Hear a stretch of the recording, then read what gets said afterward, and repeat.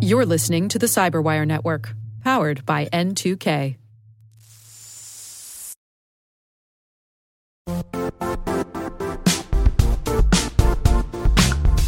And now, a word from our sponsor, Zscaler, the leader in cloud security. Cyber attackers are using AI in creative ways to compromise users and breach organizations. In a security landscape where you must fight AI with AI, the best AI protection comes from having the best data. Zscaler has extended its zero-trust architecture with powerful AI engines that are trained and tuned by 500 trillion daily signals. Learn more about Zscaler Zero Trust Plus AI to prevent ransomware and AI attacks. Experience your world secured. Visit zscaler.com/zerotrustai.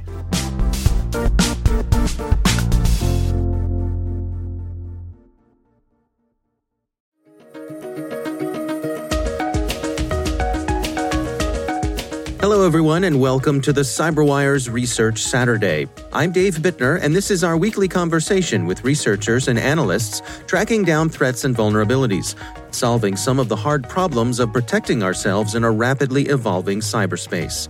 Thanks for joining us. Well, I think what really prompted us to take this on is the fact that we see certain patterns repeated in this business over and over and over again. That's Craig Williams. He's the head of Talos Outreach at Cisco. The research we're discussing today is titled Adversarial Use of Current Events as Lures.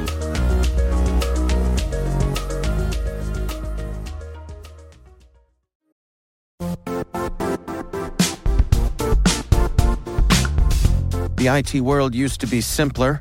You only had to secure and manage environments that you controlled. Then came new technologies and new ways to work. Now, employees, apps, and networks are everywhere. This means poor visibility, security gaps, and added risk. That's why Cloudflare created the first-ever connectivity cloud. Visit cloudflare.com to protect your business everywhere you do business.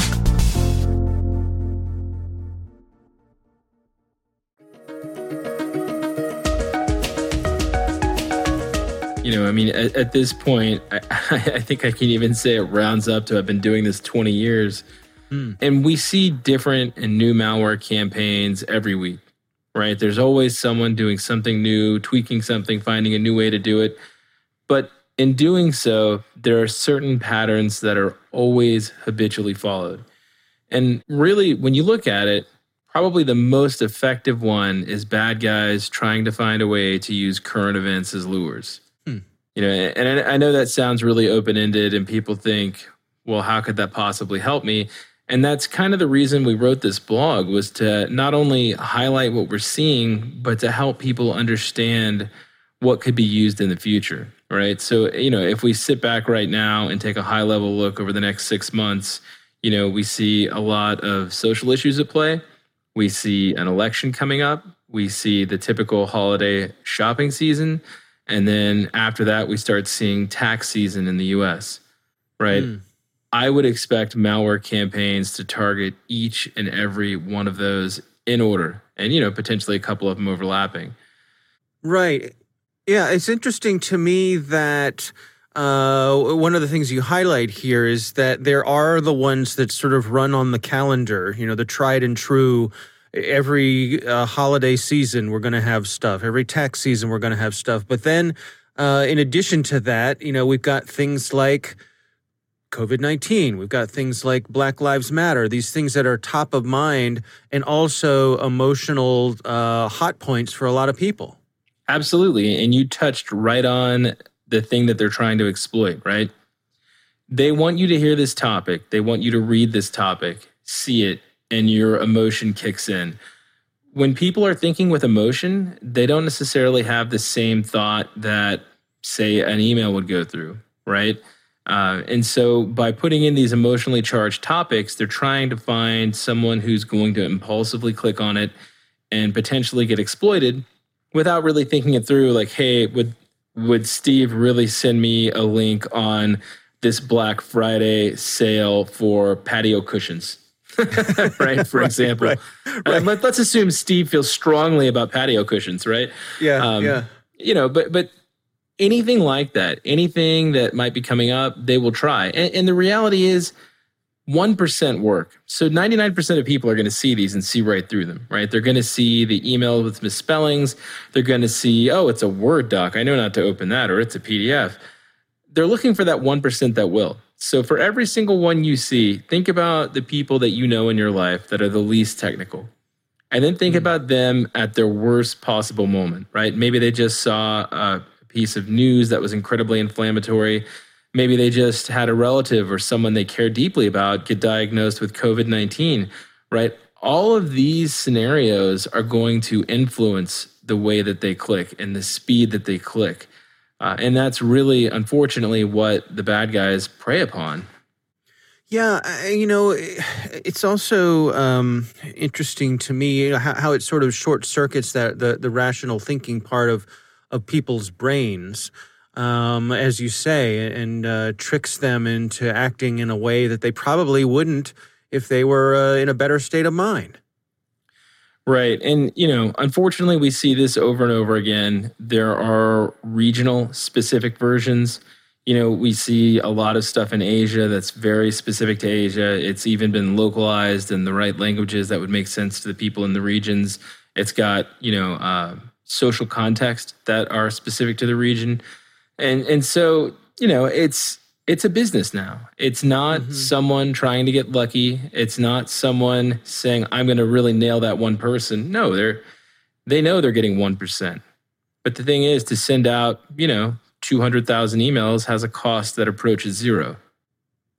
Yeah, and again, as to contrast that against some of the other things that we've seen, and I know, you and your team track things like some of these ransomware campaigns we've seen that have become highly targeted, or, some of these business email compromise campaigns that are, really specific in who they're after. We still have these sort of, spray and pray campaigns that are just running these massive numbers games.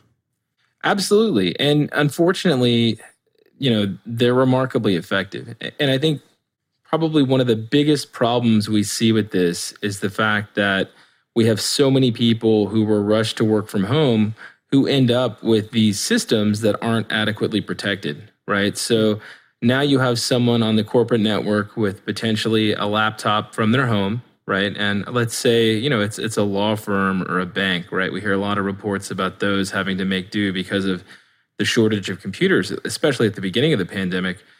They're on these computers that are the same ones that potentially are already compromised, that other people in the household use, connecting to corporate networks. And what we're seeing is ransomware just becoming much more pervasive. Now, this is gonna sound like good news, but it's not. We're also seeing like the business effectiveness of the actual ransomware campaigns evolving and becoming significantly more stable and more savvy in the way that they deal with victims. I mean, it's tempting to say customers because they actually offer levels of support. If you look on Twitter now, you can see example after example of these chat rooms that are posted where it's a very transactional business service that's provided. And I even saw one the other day that had tips, like security tips from the malware authors. Right. And so that's how evolved this business has become. It's self-sustaining. It's gone past gang or loose criminal activity into a small business, right? A small illegal business that takes advantage of other businesses. But this is now a professional entity with actual support staff behind it, with developers behind it, with hackers behind it. This isn't a one-person operation anymore.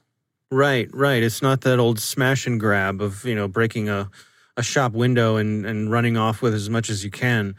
Well, let's go through some of the case studies that you all highlight in your research here. You've got a number of examples that you look at. Can you take us through some of them? Yeah. So, actually, I'm not even sure if this one made the write-up, but it was one that popped into my head just from a ransomware perspective.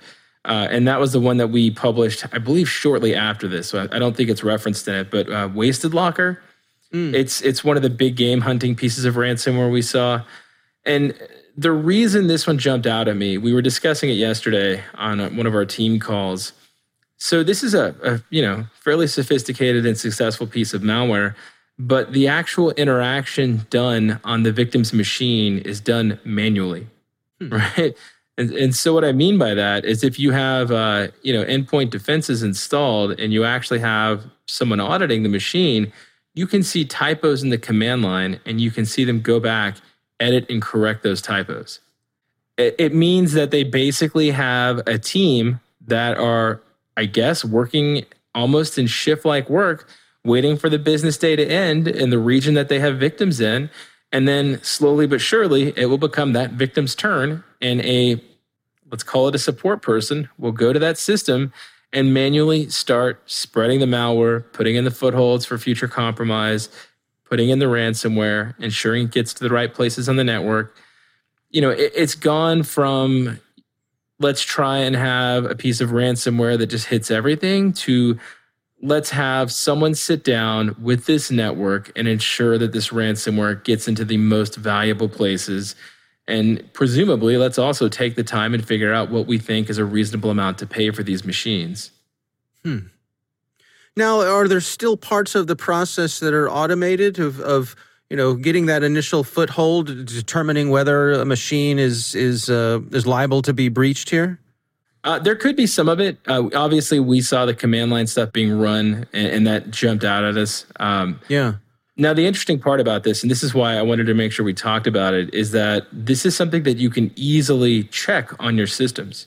If you go to the Wasted Locker blog on your system, you can actually type in, obviously pick one of the benign commands, like maybe the ping sweep, but you can actually pick out some of the commands that the authors were running to recon the network and see if your defenses pick it up, see if your client-based logging picks it up, see if your prevention systems pick it up. And it's surprising some of the stuff that gets by some systems, especially if they don't have the right defenses in place, which is what we're seeing in a lot of places. And so that's kind of why I wanted to bring this up, right? I mean, we're obviously seeing people using all kinds of lures and we're seeing them tuned to emotionally charged events, but we're also seeing ransomware now that is so sophisticated that while they could deploy it automatically with some success, instead they will go in manually by hand and ensure that it gets into the right places, into the most damaging places, into things like domain controllers, into the data center. And they're doing this by hand. So it's pretty sophisticated and pretty nefarious stuff, unfortunately. So what are mitigations for this? Are we looking for, what sort of specific things should we be on the lookout for? Well, there's a couple of things you can do, right? The first one, and the one that we always mention, and I know this is right up there with saying patch everything, is, make sure you have backups. And the most important part of that is make sure you have backups that are not accessible to the machines that are going to get compromised, right? Have offsite if you need to, or have a segment that only turns on for a specific window, something like that. But more importantly, make sure that it scales. Make sure that you can restore an entire building. Make sure you can restore an entire department. That's what a lot of people miss, unfortunately. I think the second major one is to make sure you're practicing defense in depth, right? Make sure you have segmentation in place where you can. Make sure you're patching everything you can patch. Make sure that if you have anything that is known vulnerable, that it is segmented to the absolute maximum amount. Make sure that there is some mitigation in place if it is exposed to other machines, right? That could be an intrusion prevention system. That could be, a firewall with a very stringent access list, right? Obviously, the more layers, the better. And then down on the endpoints themselves, make sure you have some things to try and keep malware off of there, right? Make sure you have the browsers deployed as strictly and tightly as possible. Make sure that you're not allowing people to use shared passwords across all kinds of machines. Rotate your administrator passwords. Minimize the number of people with administrator credentials. Have endpoint security on the device. There's a ton of stuff you can do. And, if you're a business, you should speak to your vendor and find out if you've got enough layers, right? You're never going to have something that's 100% hacker proof, but you can at least make it very difficult for them to cause a large amount of damage. And if you can limit any potential impact to a small number of machines, obviously that's going to be very advantageous and make your recovery process so much easier. What about from the user's point of view of user awareness training, of trying to make them less susceptible to respond to these emotionally charged things that are coming at them? I view that kind of like the Holy Grail. Like, It's one of those things that obviously would be great if it worked, should work, but we're kind of in an emotional cat and mouse game of people learning best practices and then adversaries trying to find a way to have people ignore those best practices. And we're in unprecedented times. We don't have a global pandemic all the time. We don't have severe civil rights issues come to the surface so suddenly and so severely all the time. We don't have people who haven't been outside in a major way in potentially weeks, or have taken a vacation in weeks, right? People are on edge now more so than ever before. So it's easy to say, prepare people and teach them. But I think the reality is right now, no one is operating at their best, right? People are going to make mistakes. You need to have your network security posture with that in mind. You need to plan on the users clicking on things they shouldn't. The question you should ask yourself is, when the user does do something wrong, what's the worst thing that could happen? What's our playbook for mitigating that, right? Think it through. Think about, what if it's a keylogger? What if it's something that exfiltrates all the password hashes in memory?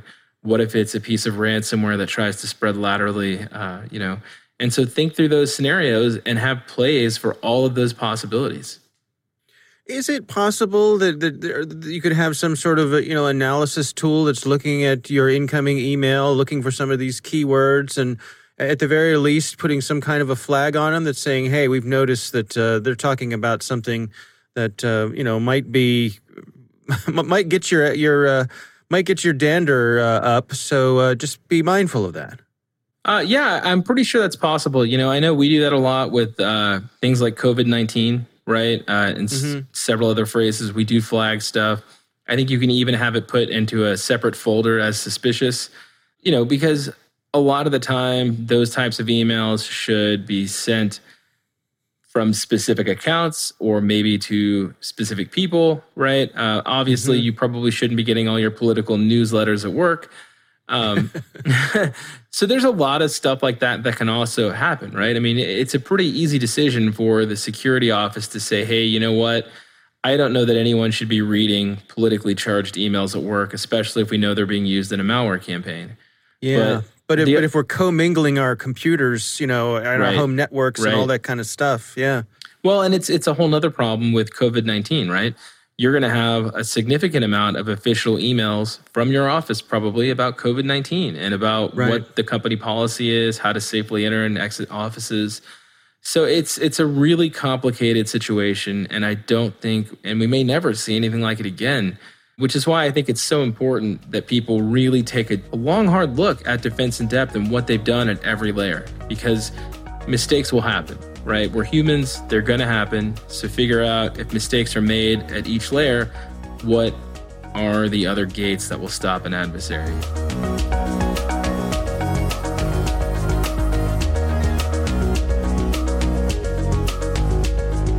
Our thanks to Craig Williams from Cisco Talos for joining us.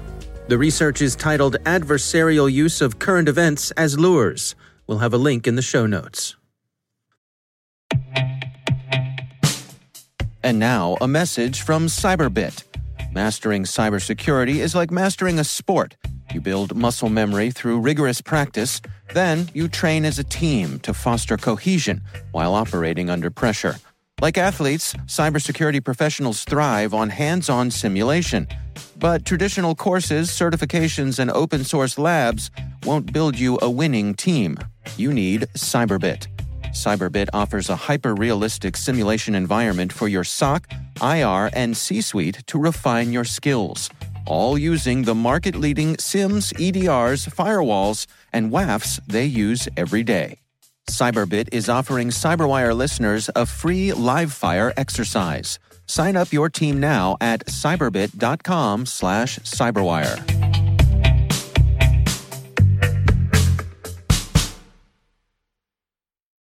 The CyberWire Research Saturday is proudly produced in Maryland out of the startup studios of Data Tribe, where they're co-building the next generation of cybersecurity teams and technologies. Our amazing CyberWire team is Elliot Peltzman, Puru Prakash, Stefan Vaziri, Kelsey Bond, Tim Nodar, Joe Kerrigan, Carol Terrio, Ben Yellen, Nick Valecki, Gina Johnson, Bennett Moe, Chris Russell, John Petrick, Jennifer Iben, Rick Howard, Peter Kilpie, and I'm Dave Bittner. Thanks for listening.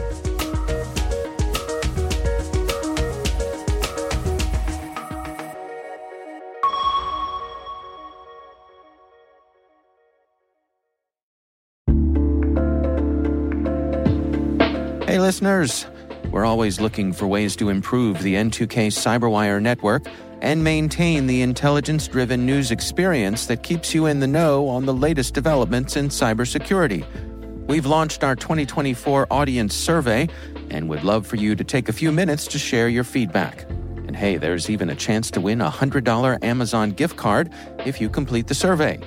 Visit cyberwire.com/survey. That's cyberwire.com/survey and share your feedback now.